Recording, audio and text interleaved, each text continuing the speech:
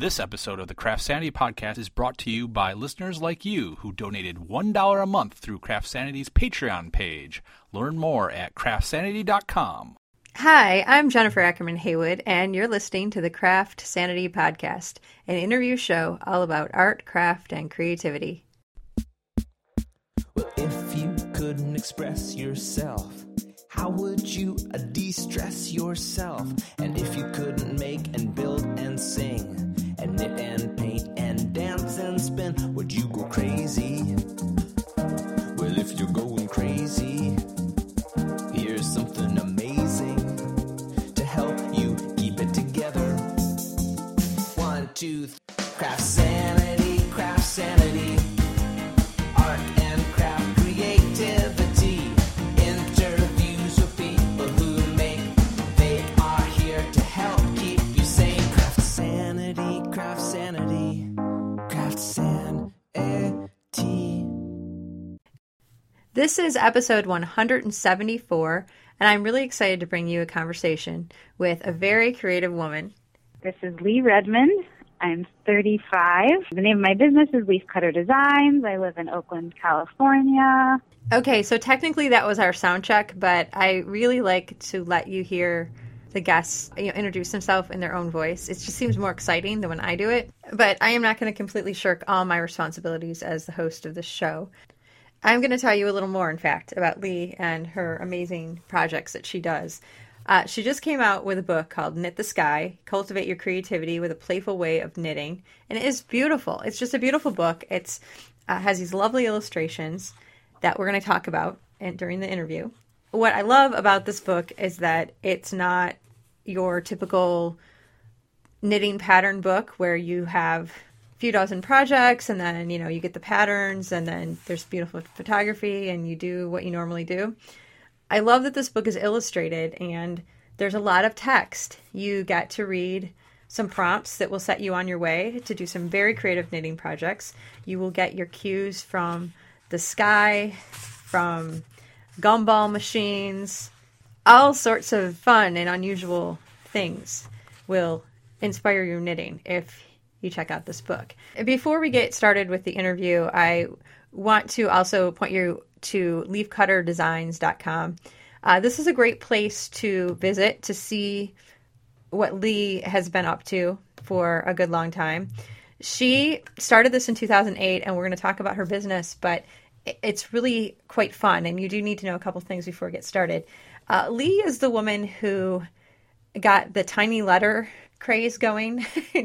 She launched the world's smallest post service, and we're going to talk about this, but she sends tiny letters and cards and tiny packages and also does some invitations as well. And you just really have to go check this out on her website. And I'll have some links from CraftSanity.com, so I'll point you in the right direction.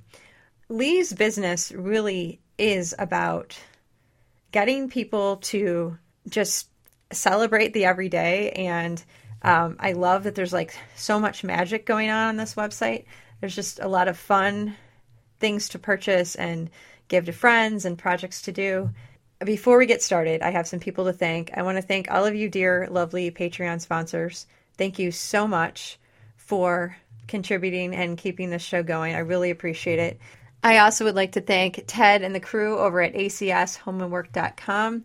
This is a great place to get tea towels to embroider and print on and sew into other things. They're great people over there, and they do a great job of keeping customers happy, and a lot of us are pretty crafty. So thank you, Ted, and high five the whole crew. All right, so I would recommend grabbing a notebook and a pencil or pen, because I'm thinking that during this podcast, you might get some ideas about how you could bring a little more whimsy and fun into your life. She likes to have fun, and she doesn't believe that you're ever too old to make forts in the backyard and send a tiny letter. So I recommend that you use that notebook to jot down a couple things that you would really like to do, things that are on your list of things that, even if they seem a little bit, I don't know, maybe you think, man, people are going to think I'm too old to do that. You especially need to do that. Definitely. I'm in the middle of making a fort that's really elaborate, so I'll share a little bit more about that later on. But anyway, I think we're all getting into the spirit, and this podcast recording came at a really great time for me because, like I said, I'm in the middle of a magical project like this, and I needed to hear from someone who really could validate it. So I'm really glad to get a chance to bring you this conversation with Lee. First of all, let's talk about Knit the Sky. This is a book that, when was your publication date?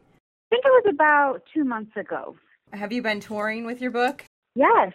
I spent a week in Southern California doing signings and teaching workshops and yarn shops along the way. And then next week I'll be up at the Columbia Gorge Fiber Festival in the Dalles teaching as well. Oh, yeah. Lovely. Can you describe the book a little bit for people that have not had a chance to get their hands on it yet? How is this book different than most other knitting books out there? Absolutely.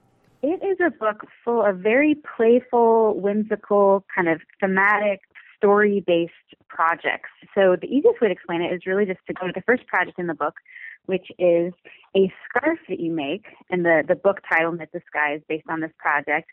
And you get different yarn colors that are sky colors. So say a bright blue and a light blue and a white and a light gray and a dark gray. And then every day you observe the weather out your window and you add one thin stripe in the colors that best match that day's sky colors out your window. And then you add it to the scarf. And so then at the end of the year, you have a 1-year weather report in the format of a scarf that you can wear. And, it's like you end up with this wonderful, beautiful object at the end that you get to enjoy for years to come. But really the heart of it is taking that time every day to observe your world around you. And the knitting is almost an excuse to do that as much as it is because you want a scarf, right? Right. So that's one example. There's another one where you collect gumballs from gumball machines around town, and you keep track of the orders that the colors dispense, and that determines the stripe order in a pair of socks. There's another one where you knit an entire scarf in one day, and you knit. It's called Sun Salutation, and you knit a circle into the end of a scarf, literally as the sun is breaking over the horizon, and then you knit all day, and then you put it around your neck at sunset. And so they all have some kind of little story or creative process that you go through. And what's kind of fun and different is that, my sky scarf here in Oakland, California, say will look different than, someone's sky scarf in Seattle or, in Paris or wherever. And so you get this wonderful diversity and sort of personalization in the final aesthetic as a result. And you have something with a story that you can tell, too. Well, and that's the beautiful thing about this, is that every single project starts out with there's a narrative to guide people along and inspire them to do this really unique project. But then they also gain, in a way that they document their own life or something from their own experience while they're knitting. So it's not just follow these steps, end up with this finished product. You're basically... exactly. People are going to end up with projects that are wildly different, but yet there's some similar traits. And I think the question that's hanging out there in the air that the people listening right now are going to want to know, is where do you get these ideas? It's a good question. I have the same question for myself. They kind of just pop into my head, but, I know it's not that simple. I'm always kind of looking for moments when the mundane ordinariness of things kind of suddenly sort of reveals something extraordinary or surprising or, oh, I didn't notice that, but isn't that kind of weird or kind of wonderful? And then, when I notice things like that, thinking about, I love to design objects and activities and experiences that help us access those moments. So I guess it's just I'm kind of always on the lookout, and then somewhere in the back of my brain or deep in my heart, I'm like constantly synthesizing everything, and then the stuff just seems to pop into my head at the end of all that. Certainly when, if you go through the book, it's clear, especially based on the little introductory essays, that a lot of these projects are very personal and inspired by, my life and certain relationships. And there's one inspired by my grandparents. There's a necktie inspired by a long distance relationship I was caught up in. And so, the inspiration also quite literally comes from the concrete details of my life. And, a lot of them are still make sense for other people to make. And then there's also one of my main hopes with the book is that someone might read it and kind of get in the groove of this way of thinking and then come up with other kind of conceptual-based knitting projects based on their own life that, highlight what's most important to them or kind of, the things that matter most to them. And there's even a section in the back about kind of guiding people on how to develop their own, which is fun. Mm-hmm. And that's one of the really cool things about this book is it really is kind of a jumping off point where people can take these projects and put their own spin on it. One of the projects is a scarf or two scarves that you knit at the same time with a friend. And I love this concept. The twin stick, the one called Twin Stick Treat. Yeah, can you talk a little bit about that one? We'll share this one, and then we won't steal any more thunder from the project. So this one was inspired by. I remember my mom talking about when she was a little girl that she had a friend at school, and after school they would walk to the ice cream shop or popsicle center, wherever it was, and they would get a twin stick popsicle and go in on it half and half money wise, and then you break it in half and it suddenly one popsicle becomes two, right? Mm-hmm. So inspired by that object, in this project, you and a friend pick one color yarn that you both love, and then you split it into two balls, or you probably end up getting two skeins, and then so you make two balls, and then you actually knit two scarves side by side on one set of needles, passing the whole project back and forth between the two of you along the way. And then at the end, you cast off, and then that separates the two the two scarves as if you're breaking the twin stick popsicle, and then you each get one. Mm-hmm. And it's so lovely. And you even have on... this is beautifully illustrated. Now, people, that's one thing we didn't actually talk about. That this is not, there's no photography in here. This is all hand illustrated, which is really cool. And by Lauren Nessef is the illustrator, and she just did a fantastic, beautiful job. Now, it was such a treat to work with her. Do you know Lauren, or did you meet her through this project? I met her through this project. When we were researching illustrators, she was kind of my favorite that I put on the list, and then we ended up getting to work with her. So I felt very lucky. That's great. Yeah. Now, have you done a twin scarf project with any of your friends? My mom and I actually recently started one, so we're in the middle of it. So especially since this one was inspired by her, I thought that would be fun to do. Yeah. And one extra little detail you can do. So my mom and I each chose a sort of textured stitch pattern. Cool. It would be our kind of signature pattern. And so when I have it, I knit in my signature pattern on both scarves, and she does the same. So when we separate them at the end, we'll also be able to tell who knit, which inches of it, which will be nice. This is a fun little detail. Yeah, that is a fun little detail. And how much do you knit before you pass it back to her? We're doing like about 6 inches and then passing back. But it, it also kind of depends if you're sending in the mail. Maybe you want to do it every 12 inches because you don't want to have to. Right, that could get expensive. 20 packages worth of postage. Yeah, but if it's really your next expensive. door neighbor, heck, you could pass it every 1 inch, or right, you could pass even it back sit over the fence together while you're working on it. Have a conversation and just pass it back and forth. Yeah, exactly. So it's flexible, and that's true for a lot of the projects in the book. The part of the hope was to. The main point is kind of the story and the idea, and then people can kind of make adjustments so that it fits both their life and their particular skill level of knitting. And a lot of the projects, you can keep it simple, or you can pick a really complicated pattern that you match the concept with if you really want to, make it more technically challenging. I'm really curious about how you came to knitting and, any other creative endeavors you had as a kid. I mean, were you always cooking up plans with your friends, to try to figure out some really creative plan for how you're going to spend your time when you weren't at school? What were you like as a kid? Right. Let's see. I definitely made things constantly. I gravitated towards that very, very early. I have a Montessori preschool mother who made sure I had lots of fun art supplies around, and I guess I just took to it so much, and then her being an educator, she saw how much I loved it, and then, provided books and, different art supplies and other supporting materials to sort of nurture what she was seeing in me. So that was amazing. And I mean, I grew up in a family where like twice a year, my parents would pull us, me and my brother, out of school and take us to the art museum, and we'd all play hooky, and and I remember just as a kid kind of standing in front of these paintings just in awe, trying to figure out like why that dot there? Like, where did that even come from? How is this thing possible?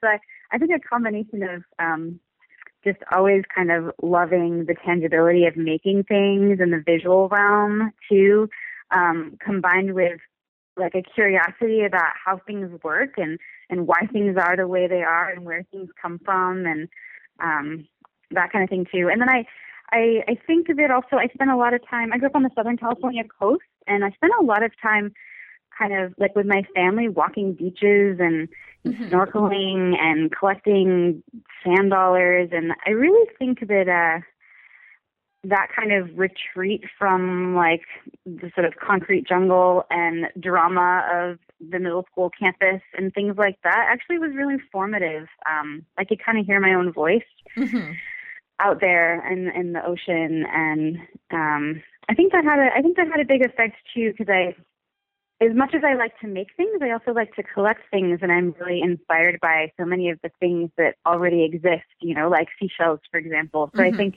being a kid and having my father scuba dive and, sort of surface the water and hand me these treasures from the seafloor really made a big impression on me. And I thought, wow, like that urchin shell is amazing. Like, could I make something amazing that, opens someone else's eyes in the way that shell is doing to me, kind of thing.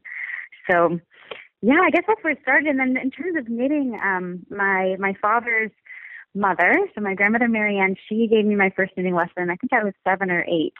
And I made a little green scarf for a stuffed animal, but she knit constantly. I think every night I've ever hung out with her in my life, she's been in her chair knitting. So that's where that started.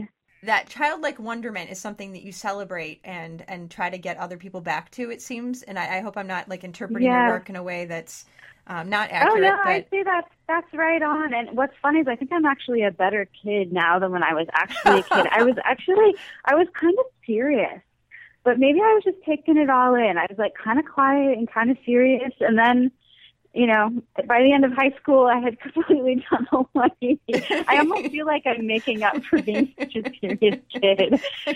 So last year, I built this little makeshift tea house in my backyard. I told myself, because I'd wanted to, like, for a couple of years, I'm like, I want to, like, build a real tea house, like, have a foundation and, like, do it right. And then it was involved enough and expensive enough that it wasn't happening. So one Sunday afternoon, I was like, all right, Lee, you've got 3 hours in a garage full of junk. You're going to make a tea house. And so I did it. And it was so fun. That's I so incorporated cool. an old stained glass window and like wooden sewing machine drawers and this giant dictionary and a little stool with my grandmother's. And then over the course of a couple of weeks, I hosted like 10 dear friends and colleagues for tea in my tea house. And I would like customize the snack to match their personality. Oh, wow. Good for you. Anyway, it was so fun. But yeah, that's exactly the kind of, thing we're talking about. And I don't know why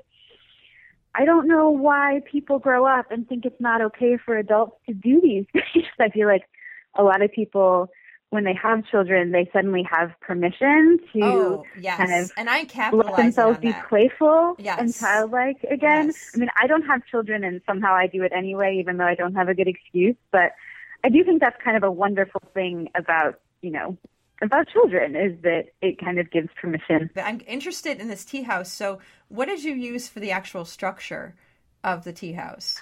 Oh, it was a combination of lawn furniture and a bunch of vintage flour sacks that I'd sewn together as curtains for a trade show. And then a ladder. That was the entrance. It was like the triangle part of the ladder. Okay. And the whole thing was a little bit precariously balanced, but it worked. And then I had a big crocheted rag rug that I'd made, just my living room rug that I just took into the yard and put that on the floor. Sounds perfect. And there was a little chair outside where you could sit down to remove your shoes, and I hung up twinkly lights. So actually a couple of the teas were at nighttime, and so I put these twinkly lights behind the stained glass window, and you could like look, it had no ceiling, so you could look up and see the stars. Oh my gosh, I love this. I love everything about it. And there's actually a little video on the Leafcutter Vimeo site. Awesome. There's like a 1-minute video of my little tea sport. No, I love it. I'm gonna totally watch that right after this. So how often do you do that? How often are you making things like that, or doing these whimsical things? I don't know. I mean, that was a little bit of a special occasion, but it's common. Like, I mean, last weekend I was in Portland, Oregon, and so I was in Powell's, the bookstore, and I went and wrote a note to the next person who buys my Knit the Sky book, and I hid it in the book when they buy it, right? Yeah. So, I mean, that's a small example, but I think it's a similar sense of playfulness. But how awesome will and just that being be? Open. That would be so awesome for the person. Can you imagine? Like, you buy a I book. hope so. Oh my gosh, yeah, that would be really awesome. So yeah. It was fun to do. Yeah. And just, I mean, doing things for my friends. My one of my dearest friends, she just had her first baby, and I took tea bags, and then I made up all these little activities for her to do with the baby, like, tonight waltz with the baby, or tonight sing a Michael Jackson song, lullaby style, or whatever, right? So I folded them up, and then I paper clipped them to the tea bag tag. So I converted a couple boxes of tea, so that when she has the tea, she gets a little activity to do, right? So yeah, and that's really, I mean, in terms of my business, I mean, it really started with just the little gifts and fun things that I have always made for friends and family and people I love, and then showing them to people and people being like, hey, like, I want one of these too. Like, actually, this works for lots of people. And that's kind of what started the business. Yeah. And you started your business, was that 2008 when you got started? Yeah, it sounds about right. Yeah. Okay. Did you go to art school? Did you have a career path that was lining you up to really embrace the arts and be creative? I guess I'd say yes and no. I think, so I went to a small liberal arts school and studied mostly politics and philosophy, and then did a minor in environmental studies. So I really wanted to read and write in college, and which also, I feel like I want to say something about, it's like playfulness and whimsicalness, but I think that there's a pretty serious kind of intellectual element behind all of it that for me is really important. And so I think for me, at least, not going to art school and not majoring in art actually feels like the best thing I could have ever done for my art in a way. Mm-hmm. And so, I basically spent 4 years reading and writing essays really intensely about all kinds of wild ideas. And then when I got out of college, I just started making things again, and it kind of all merged into one, activity, right? I sort of think through the things I make and make through my thinking in a sort of way. Right. Did you have a day job when you started doing these things, or how did that work? Yeah, sort of. I spent first couple years out of college, I did some AmeriCorps positions. I was a school garden teacher, and I did haiku poetry around the garden, and I was able to integrate some art stuff like that. I ended up working for a year part-time for a natural perfumer in Berkeley, California, and that was kind of an interesting, fascinating thing. And she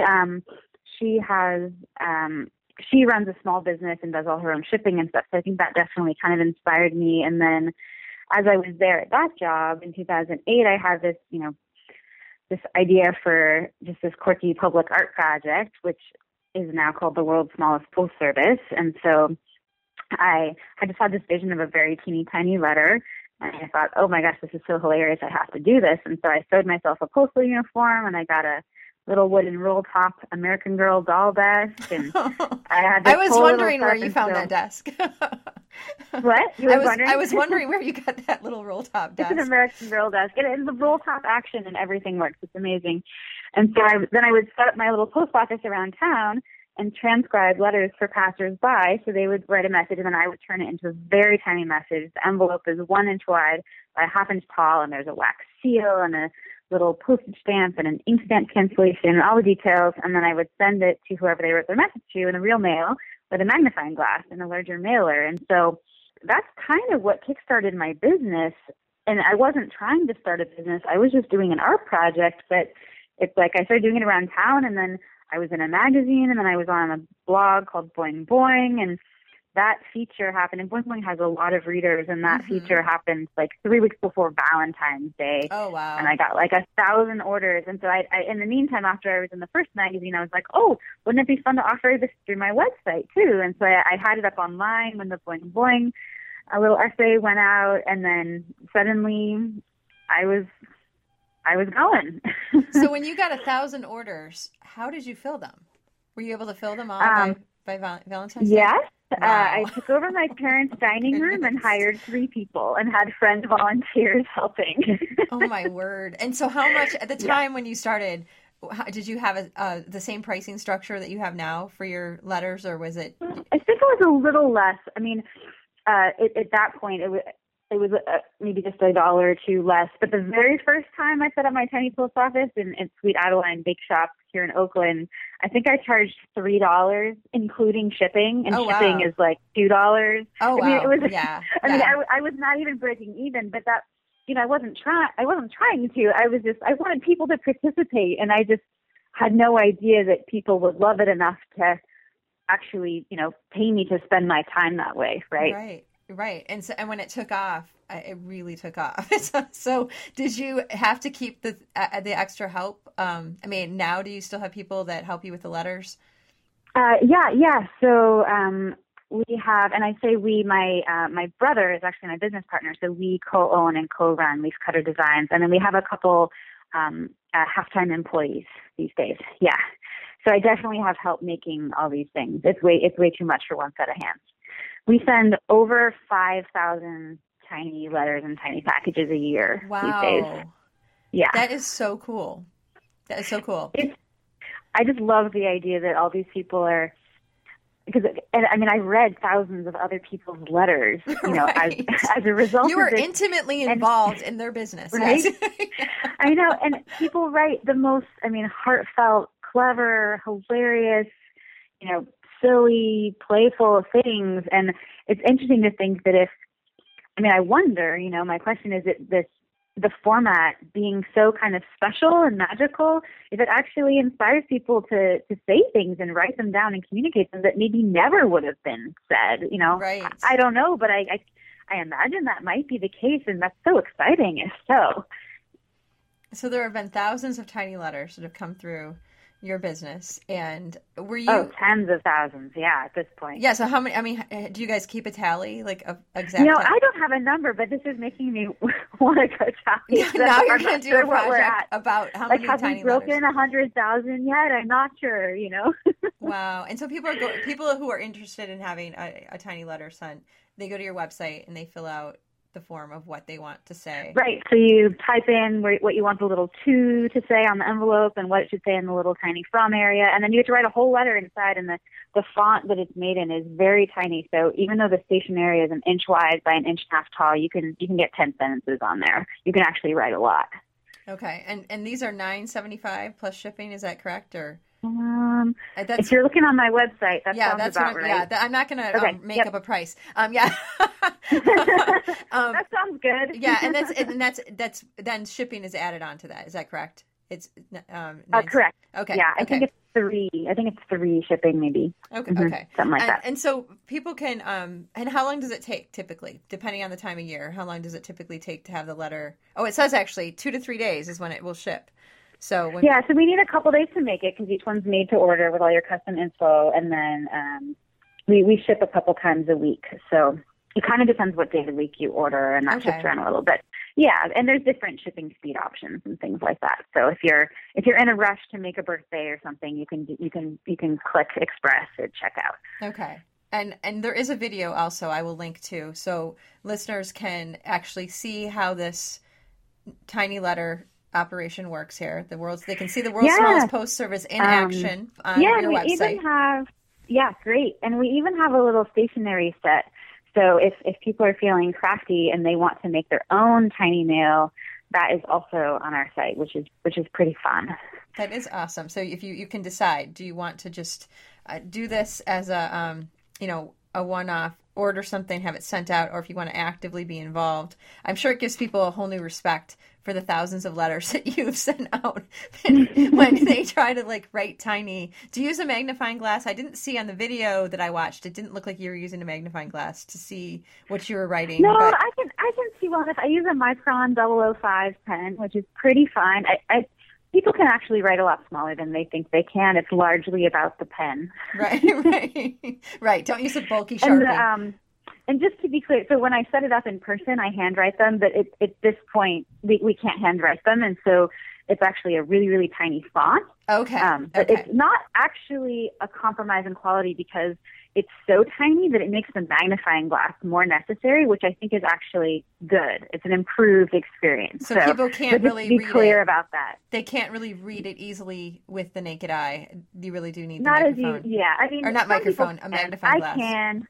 Yeah, I mean, I can if I squint, but a lot of people can't. So it's just more fun. So it's kind of like a secret, almost a little more privacy too. So if it falls into the wrong hands, if the person does not have, right. if a nosy neighbor does not have a magnifying glass at the ready, yes. they will not know your business, which, could be really great. So, and you also do tiny packages. So what comes in a tiny package? So a tiny package, you get to pick a little object, which is wrapped up in an issue of the Small Times newspaper, which is an itty-bitty newspaper that is full of articles about tiny themes and crossword puzzles and whatnot. So that's the packing paper, right? Like people use newspaper and packages. Sure. So each one, you pick an object, and then there's a little suggested message, or you can customize the message. So, for example, you might pick a little compass, and then when they unwrap the package, it says, "Where would I be without you?" Or maybe it says, "You're as cute as a ... and then there's a button inside. And the packages are like brown paper packages with little white string, and there's tiny pretend postage stamps, and there's a little sticker that says, fragile, tiny, and this side up, and all those little details are on there. Yeah. And just so people know, because people might be thinking, geez, how do they make sure a teeny tiny letter gets through the postal service? You're actually putting these into other packaging. So when people open it, yes, it's in a normal size, because otherwise the postal service might have shut you down by now. Exactly. I actually did send one of the tiny packages are maybe 2 inches by 2 inches by 1.5 inches or something like that. And I actually stuck some stamps on one, and it did arrive. But it's definitely, there's no guarantee. It is under minimum size. I just figured that, whoever, every step along the way, someone must have looked at it and just been like, oh, we got to keep this thing going, Right. They didn't want to be the one to lose it. Right. But we do put them in, a standard size little padded mailer so they don't get lost. And so is this what started Leafcutter? Did you at what point did you partner with your brother? That was a few years later. It was just me for starts. I'd actually done I developed my Matchbox feeder product before the tiny mail one. And my father was kind of my advisor on that project, trying to, I'd taken a set of matches in a matchbox and put little puppets. I painted little insects on paper and then attached them to the matchsticks and made a little curtain and stuff. And so this whole little feeder came out of the matchbox. And each insect recited a haiku poem about their type of insect, written by Kobayashi Isa. And so I just made one for fun that I, would just keep in my purse and, pull out at cafes with friends or whatever. And then we decided, this is really fun. Let's see if we can figure out a way to design this to actually sell them. And so that was actually the first thing. And Leafcutter still sells those. So I did a nice big print run, and we're slowly working our way through them. That's awesome. Yeah. So that was the very first project. And was the tiny postal service next, or? There's also the sort of puzzle cards. They're like these these surrealist illustrations that combine two things, and the words combine. It's kind of a word play, picture play activity. So that was around the same time too. Those three things are really the first things. Okay. And then you got a lot of publicity for those tiny letters, and that's what kind of launched. Would you say that launched you as far as? Yeah, I think so. Yeah. Okay. And then at that point, did your brother join you at that point, or? Yeah, so a couple years later, my brother joined in, and he has an MBA and loves spreadsheets in a way that I don't. So that has been really Imagine lovely. that. Yeah, so so since then he's been kind of the business side, and I'm creative side, and we rub up against each other once in a while, but really in the end, it's wonderful to have those two different perspectives.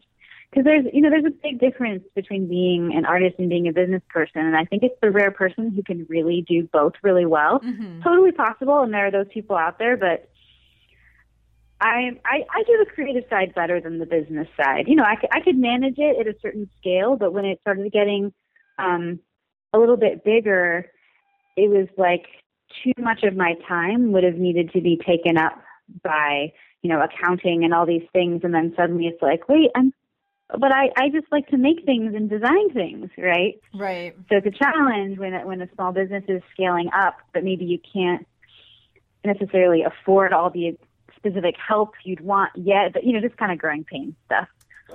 Well, so it sounds like this partnership was exactly what you needed, so you could focus on the part you like, and he could focus on the part he likes, and you kind of can coexist I was and help very each lucky other. in that way. Yeah, very lucky in that way. Yeah, and it was neat to have, a family member believe in me enough to want to join in, right? So that's pretty neat. How do you structure your business so you still have that creative time to launch new things? Getting help, like as soon as, a small business can afford to hire help to remove things, because it was such a dream the first time I could hire someone to help me do the production work of the tiny letters, right? Because that doesn't have to be me. There's some kinds of art, some ceramics, there's some things where everything has to be touched by the creator, the artist. But with this kind of craft-based thing, the magic is in the concept and the custom information, and it's totally fine to hire someone to help me with the assembly of all the little parts. So definitely, as soon as it was possible to afford that, totally worth it, because then that freed up my time to design new things and, entertain the possibility of, doing projects with publishers in addition to the stuff that I, self-publish and sell direct and all of that. In terms of my time, it's working for myself and being a creative person. It's kind of just all mixed up, and I couldn't even tell you when I'm working and when I'm not working, to be honest. And it I'm doesn't really to hear that, correspond actually. with the time of day or the time of night. I mean, I might be just enjoying brunch with a friend on a Tuesday at 10 a.m., but then I might be hard at work at 11 p.m. that night, concentrating intensely in the quiet of the night, So, and maybe I went to that brunch thinking it was just a leisurely fun thing, and we have a conversation that leads to the next product idea or whatever, right? So that's part of how I work, is that any moment is potentially a creative spark. And so I'm happy to say I don't really know when I'm working and when I'm not, but I love it so much that I just do it constantly, and it seems to result in enough things that the world likes and enjoys and wants to see happen and will support.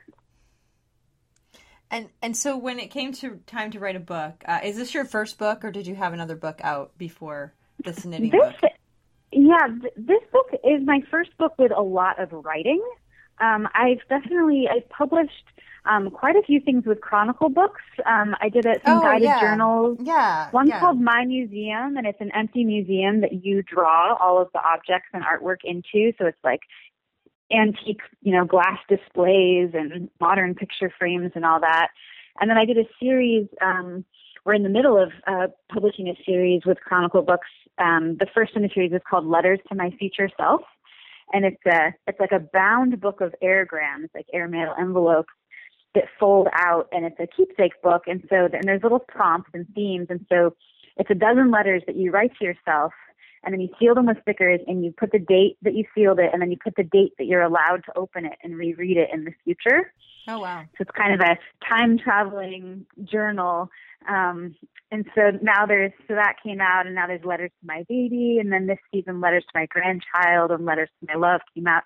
So I've done some guided journals and things like that. There's another book called All Lovely Things. It's a guided journal where you're telling biographies of people by ways of collections of the objects that kind of tell their life story. And I did that project with Penguin. So I've done some things like that. Also a board game called Connexio.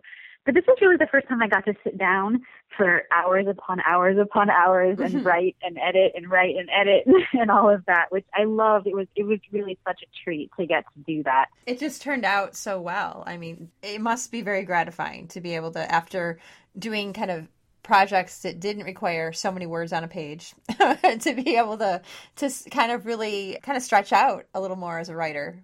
That must have been kind of fun. Definitely. Yeah, it felt great.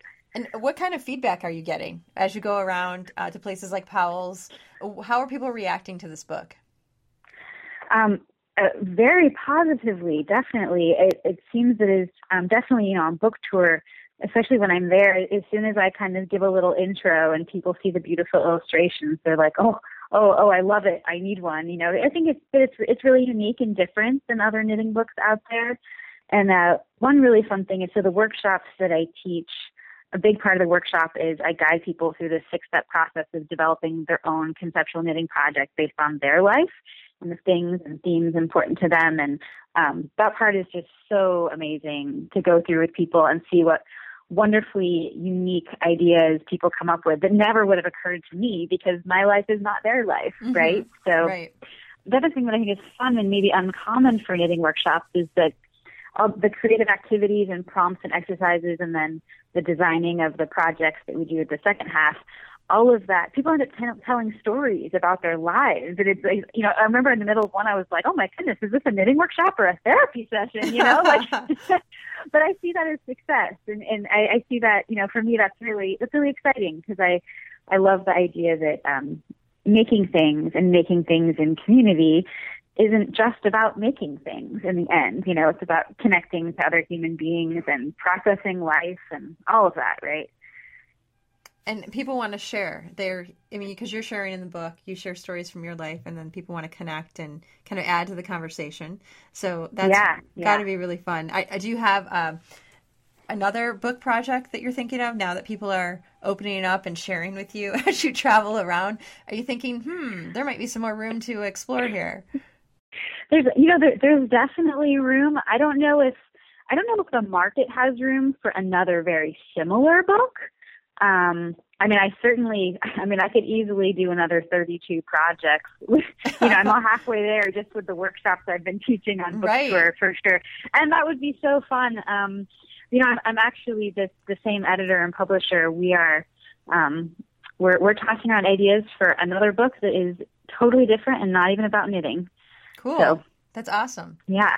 Well, and the thing is, you do a lot besides knitting, so that you have a lot of territory you could cover there. And what other things do you like to do when you're not just trying to develop new products and kind of keep what you've already started going? What other types of art forms are you really into?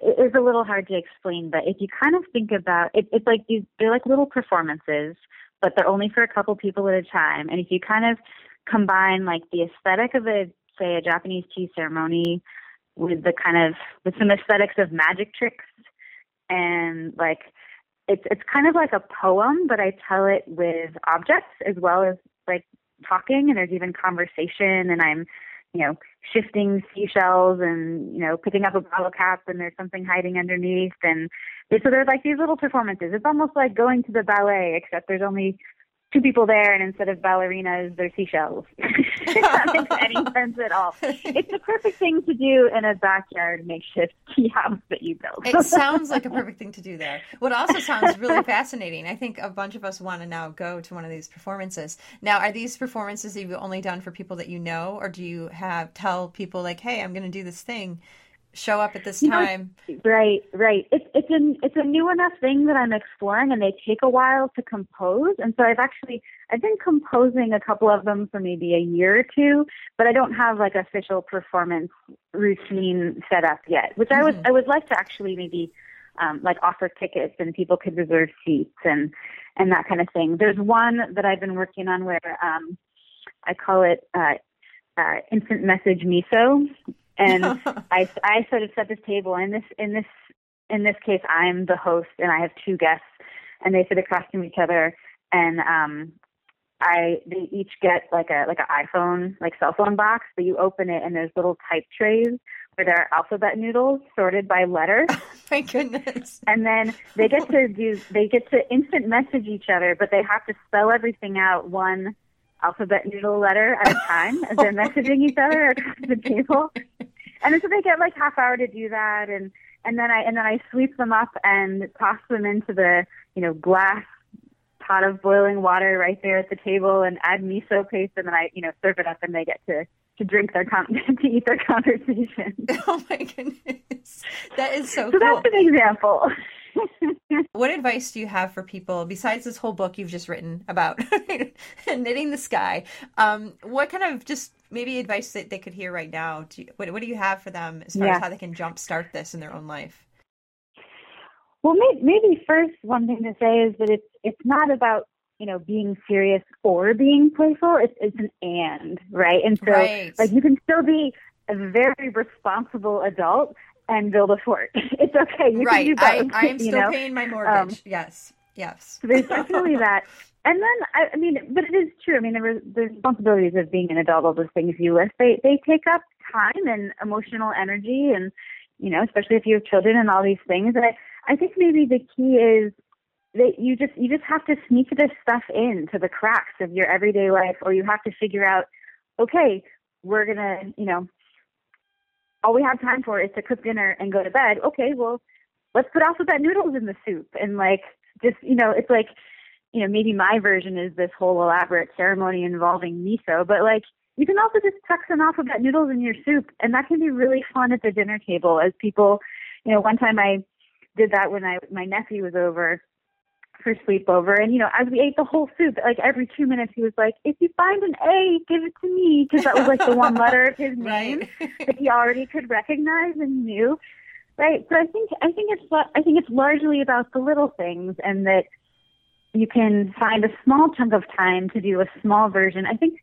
a lot of people get overwhelmed by creative projects because they think big, right? And they think, oh, I want to be an opera singer on Broadway or whatever, and it's like, rather than just resign yourself to not meeting your creative dream, just tone it down a little bit and scale it down to what you can actually do, because at the end of the day, all we have are each day, and so we got to work this stuff in if it's ever going to happen at all. That's true.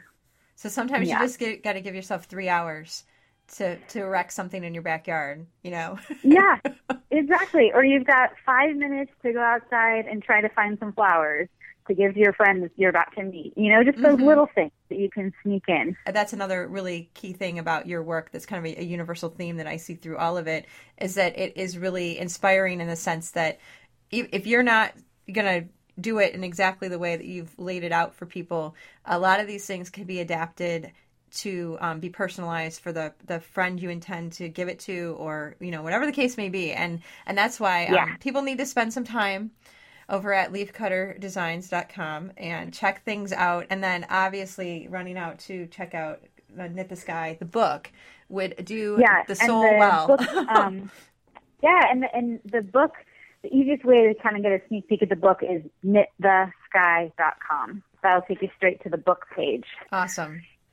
And people can kind of get a sense of what it's all about and see some of the beautiful illustrations. And did you decide, like right from the beginning, that you did not want photography? Did you know that you wanted to have an illustrated book as opposed to... Yes. Okay. Yeah. Yes. And that is largely because they're so process-based that I didn't want to have a photo of one that sort of proclaimed, this is what yours should look like if you did it right. Right? Right, because people compare. They compare their work. Yeah. Yeah, exactly. And so it's like, you know what? You don't even get that. Like, there's no kind of check your work, hold it up to mine, because yours should be your own and it should be unique. Do you remember your inspiration for Knit the Sky? And we don't want to steal like all the thunder from this book because you explain these things in the book, but do you remember the very first time you decided to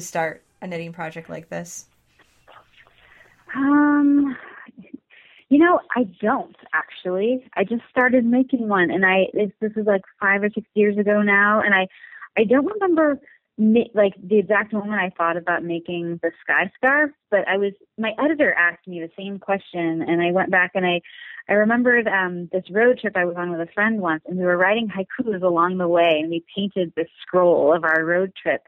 And there was one, the last haiku of the trip, I can read it to you. I have it here. It says, "Clouds caught in treetops, branches carding wisps of wool, spinning memories."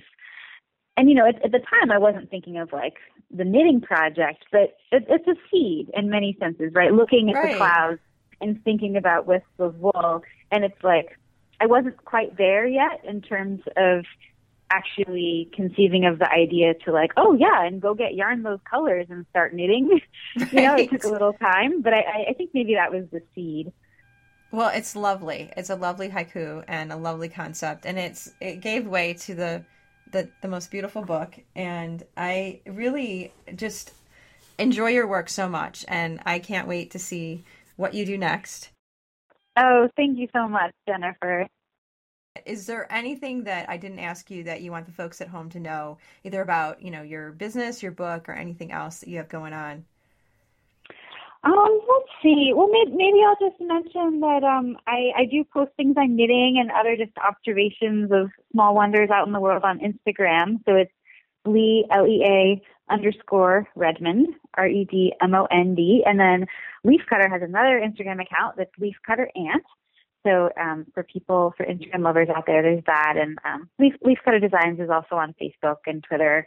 And we do keep a pretty active blog that's full of fun things. Those are the contact details. But yeah, I guess that's about it. I'm so happy to be on your show. Yeah, well, I'm so happy that we get to have this conversation because it's just really fun. And I wish you all the best in the future. And I just want to say congratulations once again, because I know I see a lot of art and craft books, and this one stands out as one that I really highly recommend to the folks at home. And it's hard with all the craft books out there to create a book now that stands out. So congrats and high five and all that jazz. Thanks so much. Well, a special thanks to Lea for telling her story. This was a really fun podcast. I highly recommend Knit the Sky. Go check it out. Go check out Lea's other work as well.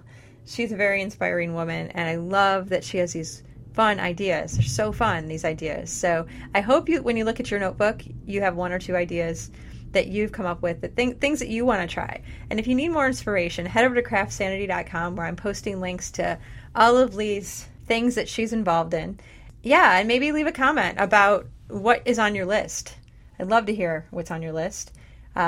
Because my list is ridiculously long of magical things that I want to do. And I don't know, I won't ever grow up, I don't think. I love to build forts, and I'm actually in the middle of something like that right now. I was telling Lea after we recorded our conversation that I'm in the middle of making a quilt, a hexagon quilt, and it's a super-sized hexagon quilt. It is going to measure roughly 12 feet by 25 feet. And yes, that's feet. That's correct. And yes, I realize that this is a bit insane. So I'm making this for a magazine project. So hopefully it will be worth it. I think it will. I've already had, I had a minor setback yesterday where I was in a standoff with Mother Nature. I was trying to lay out all my hexagons and get my configuration down, and none of them were sewn together. Mother Nature won, let me just say. At one point, the big tarp flew up, and I had rocks and clothespins and things holding it down. Obviously, this didn't work very well. Big gust of wind came, blew the tarp up. My hexagons that weren't pinned down to the tarp, it's not a tarp, a drop cloth. The hexagons that weren't pinned down went flying. I was chasing them across my lawn while cursing under my breath. And I got hit at one point with some small rocks, and the clothespins, the drop cloth whipped up and hit me in the back of the head. And I was so mad, so very mad. I was so frustrated because I was out there, I'm trying to lay out this giant quilt by myself, and I was just like, ah.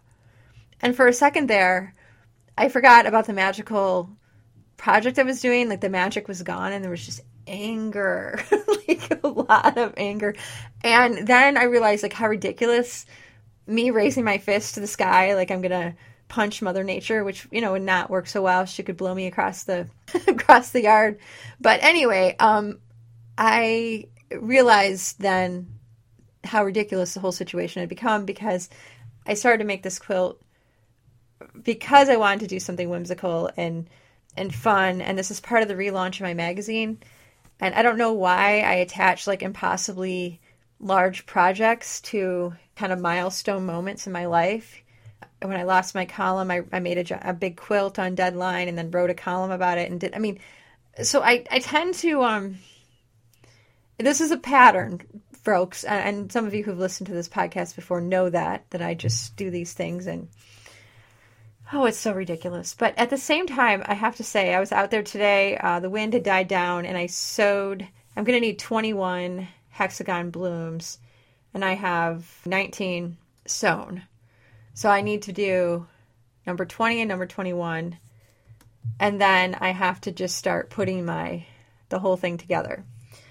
There's no other way to describe it but to say that this is absolutely ridiculous, what I'm trying to do.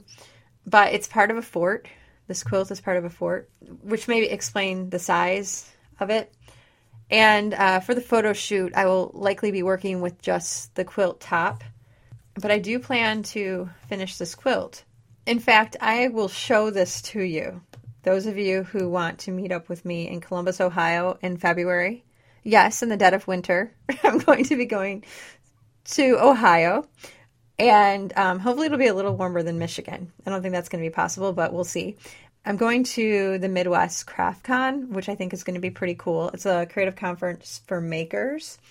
And I will be making podcasts while I'm there. So I am in the process of creating a cool kind of podcasting booth that will look unlike any other podcasting booth you've ever seen. It's going to kind of, I don't know. We'll see how successful I am. I have plenty of time to work this out, but instead of making something the night before, I thought, you know, heck, I might as well make it now and put it in the magazine. So that's what I'm going to do. There is one more thing I want to do. Well, let me thank the sponsors once again first, because that's really important and I don't want to put that off. Thank you, Patreon sponsors, for keeping the show going. I really appreciate it. And I also want to thank the kind folks over at ACS Home and Work. I am actually making some things for my podcasting booth out of ACS fabric. I really love it. I love their natural colored tea towels. They're really great. And these, like I said, I mean, this is like fabric, folks. I mean, you can cut these up and sew them into other things. I have had great success dyeing the fabric and printing on it. And I'm thinking that my decor inside my little podcasting fort is going to require some ACS touches. So we'll see what I can come up with. So thank you, Ted and the crew. Head over to acshomeandwork.com to check out all the cool goods over there. Let them know Jennifer sent you. Okay, there's one last thing that I need to let you guys know before I sign off. Oh man, this is kind of I don't really want to tell you this, but those of you who follow the show on a regular basis know that there's a little delay with my last podcast, and I kind of got ahead of myself. And this happens because I get so excited to interview people. And sometimes I mention like, oh yeah, next week I'm going to have so-and-so. And I really should never do that until I actually have the interview in the bag, as in recorded. And I know it like really recorded. I had mentioned very excitedly, as I recall, that I was going to go to Flower House Detroit and go check out this really awesome exhibit. It was live. It was fresh flowers, completely covering the interior of an abandoned house. Well, a formerly abandoned house that a designer had purchased and hosted this huge exhibition involving, oh my gosh, like 36 designers from all over the country. It was beautiful, absolutely beautiful. And we had an interview set up for the following. I went with Jonathan, the CraftSanity multimedia editor. We drove over, took photos and took a picture of the designer, and I was to do an interview the next Wednesday, so like the following week. And I was excited because I was going to be bringing that to you right away. I was going to try to turn it around in a day or two. And for reasons I don't really know for sure, the interview fell through. I could not get a hold of her that day. I'm hoping everything's okay, but I just want to let you folks know that I'm going to try to still get an interview, but I just feel bad because I told you that I was going to have that interview and then the interview fell through. Yes, I'm still very interested in hearing the story of Flower House Detroit. I admire that project and all the people who were part of it, and I would love to be able to share that story with you. So I'm going to continue to pursue that story in a non-stalker way. It may or may not pan out. I guess, I should bring up the other time this happened. The gentleman who sings my theme song, I got that as a Christmas present for my husband. I got my theme song, and I sent an email to the gentleman who recorded it, and I was like, "Oh, I would love it. Would you be a guest on my podcast?" And he said yes. And then I emailed him back to schedule a time for him to be on my show, and then he never replied. I don't know if I freaked him out or something, or I don't know. I'm not sure what happened, but and I tried a couple more times, and then I kind of gave up. So I don't know. Maybe I should ask him again. I mean, it's just kind of weird because I'm kind of far in my career, and it feels strange to be chasing after people. I mean, I'm not an arrogant person. I mean, and I just do a little podcast, but there's kind of a fine line you have to walk between. You don't want to aggressively pursue people who may not want to be interviewed by you, but you also don't want to let a good story get past, because both of these people would be great interviews. But like I said, I just want you guys to know what's going on, because I feel like we kind of have a relationship here, and I want you guys to know that sometimes what's happening behind the scenes, it's kind of sometimes complicated, and I don't always know. I actually have no idea what's going on in other people's lives and why they may not be able to drop everything and do an interview with me. So, I mean, I get it. And I'm just not an arrogant person. So I don't take this personally, but I also completely understand that, sometimes things just fall through, and I don't know exactly why. I just really hope in both these cases, I didn't do something that was offensive or, off-putting, but I don't think that's the case. I really don't. I'm kind of blessed with, I think, 2 helpings of self-awareness. I'm going to continue to line up some interviews, and I am actually in the process of recording another batch, and I'm not going to name any names because I know better now. I don't want to tease you and do that again and then have to say, oh, well, So I'm going to be smarter about this, and I'm going to get everything recorded, and then I'll let you know. I'll give you some previews when it's a done deal.